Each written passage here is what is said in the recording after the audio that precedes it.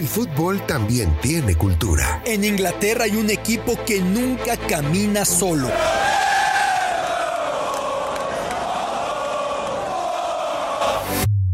En Argentina se vive el fútbol con una pasión única. En Brasil se juega con ritmo, con ginga, algo tomado de la capoeira. En México lo disfrutamos con nuestro muy particular folclore.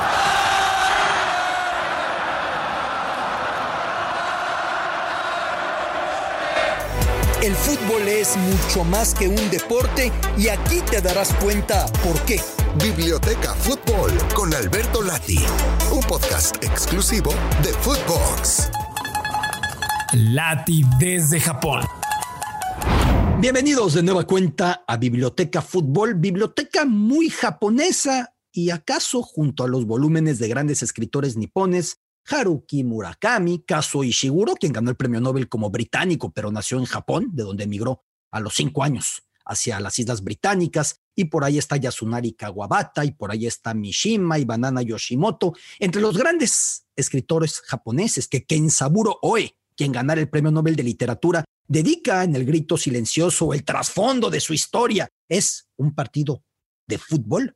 Entre todos ellos, y en esta biblioteca, valdría la pena entrar hacia Japón y entonces explorar mucho de su fútbol y su deporte. Les decía, desde fines del siglo XIX, cuando comenzó a industrializarse este país y pasó en poquísimos años, como les conté en la emisión anterior, de ser una nación rural a ser una potencia que derrotaría a la mismísima Rusia zarista en una guerra, desde ese momento Japón decidió que iba a aprender del que mejor creía que sabía de cada uno de los renglones. De los británicos aprendió lo ferroviario y vea usted a dónde lo llevó, qué sistema tienen los japoneses hoy por hoy, encabezado por su Shinkansen o tren bala. De los alemanes lo automotriz y entonces ve usted las marcas de coches y la innovación permanente que tienen los nipones en ese sentido. De los estadounidenses, numerosas facetas corporativas, incluido el béisbol, ya lo decíamos también en la emisión anterior. De los suizos, la relojería.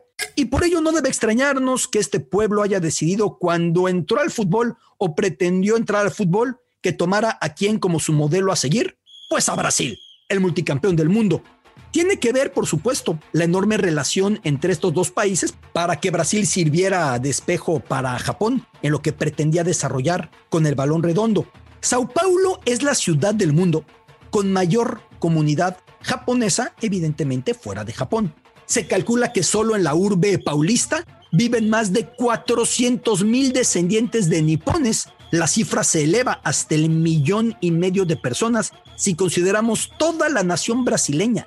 1,5 millones de japoneses o descendientes de japoneses por todo Brasil. Aunque antes de que Brasil abriera sus puertas a los nipones, Perú, al otro lado del Océano Pacífico, lo hizo. Los nipoperuanos hoy son más de 100,000, incluido, por ejemplo, el polémico expresidente Alberto Fujimori y su hija, la también política Keiko. O, por ejemplo, en México, durante el dilatado gobierno de Porfirio Díaz, también México pues dio acogida a muchos japoneses, la mayoría de los cuales cambiaré de país al cabo de unos años. Pero estábamos con lo de Brasil y Japón. Brasil, su calzada de Copacabana, tan icónica con esas olas en mosaico sobre el piso, que es hermosa, tuvo como mentes maestras al muy famoso paisajista Burle Marx y a su lado al nipón brasileño Haruyoshi Ono, a quien todavía pude conocer y me enseñó los planos de cómo diseñaron esa calzada de Copacabana, ya muy entrado en años. Haruyoshi Ono, con semejante impacto para el paisaje más famoso que tiene Brasil. Pero decíamos del fútbol y decíamos de Japón y Brasil, porque la influencia japonesa en Brasil puede llegar hasta la calzada de Copacabana, pero la influencia brasileña en Japón llega por todos lados, en el fútbol. Entre las deidades que veneran los japoneses, encabezadas por Amaterasu, según la religión sintoísta, que es la religión predominante en Japón, Amaterasu es la diosa sol. Entre esas deidades tiene que incluirse a la leyenda Arthur Antunes Coimbra Zico, de los mejores futbolistas de todos los tiempos, bandera del jogo bonito brasileiro, aquel Brasil del Mundial de España 82 que increíblemente no terminó siendo campeón del mundo, y tenía a Zico, y tenía a Falcao, y tenía al maravilloso Sócrates, y tenía a Éder, y tenía a Dirceu, pero ese Brasil se quedó con un pedazo del preciosismo en la historia como para ponerlo en su capilla sixtina del Yogo Bonito, pero no consiguió la copa. Pues ahí jugaba Zico. Y a inicios de los años 90, cuando cerraba su carrera, Zico fue contratado por el club Kashima Antlers, que en ese momento estaba empezando la J-League y se buscaba atraer a grandes figuras del fútbol mundial como Gary Lineker, como Pierre Litzbarski, el mundialista alemán, como el propio Zico.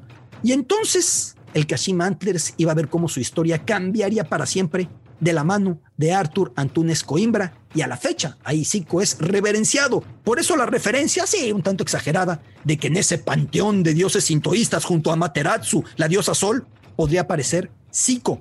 No en vano, con un presupuesto mucho menor que el del resto y sin el glamour de otras grandes urbes, Zico llevó a ese club de un pueblo al título de liga. De ahí viene el apodo que le colocaron en Japón, Saka no Kamisama, o dios del fútbol.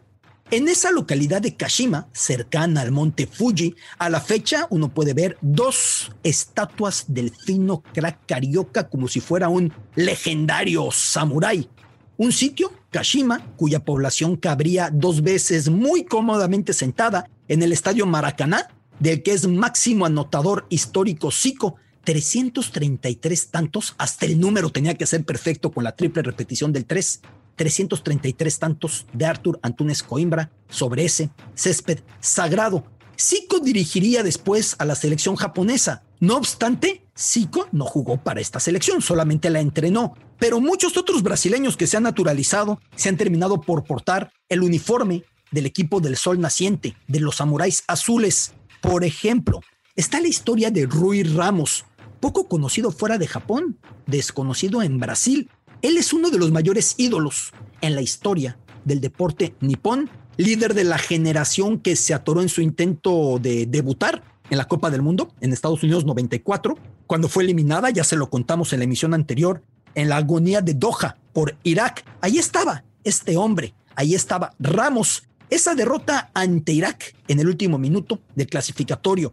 La influencia del fútbol brasileño sigue sobre Japón, aunque la realidad es que por idiosincrasia, por cultura, por genotipo, por lo que usted quiera, Japón está muy lejos de alcanzar la estética que caracteriza a su idealizado Brasil. De eso me habló en alguna entrevista que le realicé en 2014 uno de los mejores futbolistas en la historia de Japón, si no es que el mejor, Hidetoshi Nakata, célebre mediocampista que brillara en el calcio italiano, que tuviera una gran etapa en el Parma, que luego estuviera en la Roma. No es fácil incitar a la improvisación, me explicaba Nakata, a un pueblo que desde pequeño a cada niño se le inculca seguir moldes a cabalidad. Eso es lo que permite que Japón funcione como funciona. Esa capacidad para todos jalar hacia el mismo lado, para todos respetar unas reglas, y de repente, cuando reciben el balón, no es tan sencillo, aunque parezca que nos vamos a la generalización, y la generalización a menudo nos engañe. No es tan sencillo pedirles que llegue la inventiva, la improvisación, el desparpajo, el romper reglas. Ahora está por ahí un jovencito como Take Kubo, este muchachito criado en la cantera del Barça, que luego el Real Madrid logró piratear y que va en la selección olímpica de Japón, en los Juegos de Tokio. Como sea, Japón sigue teniendo un equipo que no encuentra esa dosis de creatividad. Increíblemente, su espejo es el opuesto, Brasil. Ese Brasil en el que buscan inspiración, en el que buscan las recetas, en el que buscan las maneras, y del que han llegado muchos futbolistas a su selección, no solo Ramos, por ejemplo, estaba recientemente Alex Santos, que tuvo una buena etapa con el equipo brasileño.